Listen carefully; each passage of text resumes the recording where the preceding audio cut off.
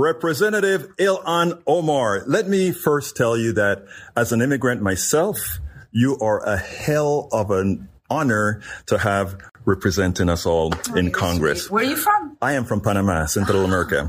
Okay. Now, I find it ironic that today, from those who many a times have been attacking you unfortunately for wrong reasons, are the ones that are putting our democracy at risk. What are your thoughts on that? Yeah, I mean, it is ironic, right? People who have said that I was un-American are truly now showing how un-American they are. They have contempt for our democracy, for our republic, for our constitution. And it just goes to show that immigrants really do represent the best of us. Like, no one really loves this country like people like myself and you and all of the immigrants. We chose to be here. We chose to be here. And really feel extreme gratitude for our adopted home that has given us every opportunity that could be available to us. Now, I think one of the problems we have is we have a problem getting our message out. Mm-hmm. And one of the reasons I do what I do as independent media is to ensure that your message and the message of many others is not misconstrued. It's not really twisted. Yeah. So my question to you is, what do you have to tell? I don't want you to speak to the choir. I want you to speak to the portion of my audience that is right wing, that really are not informed from somebody like me, but's informed by all the wrong people. Yeah. Well, I mean, what can I say to those folks? It's really important that people understand that, the American experiment is something that a lot of people have reference for. A lot of people really look up to it across the world. I grew up and was raised by a father and a grandfather that were born in colonized Somalia. Mm-hmm. All they wanted to do was participate in a democracy.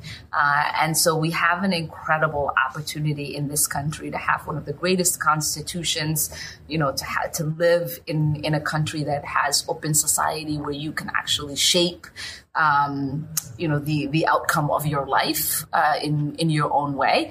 And I think I just want to remind people that, when the founding fathers developed the Constitution, they wanted us to continue to create a more perfect union. And every work that we do today, whether it is the expansion of access for people to the ballot box, or whether it is trying to make sure everyone has health care that they need so they're not going bankrupt because they got sick, or whether, it's like passing the legislation I passed to feed our babies' bellies before we feed their brains.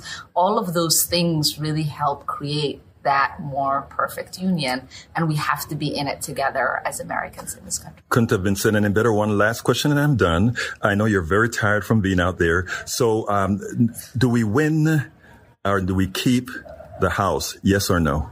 I'm very optimistic about us keeping the House and hopefully growing our majority and doing the same in the Senate.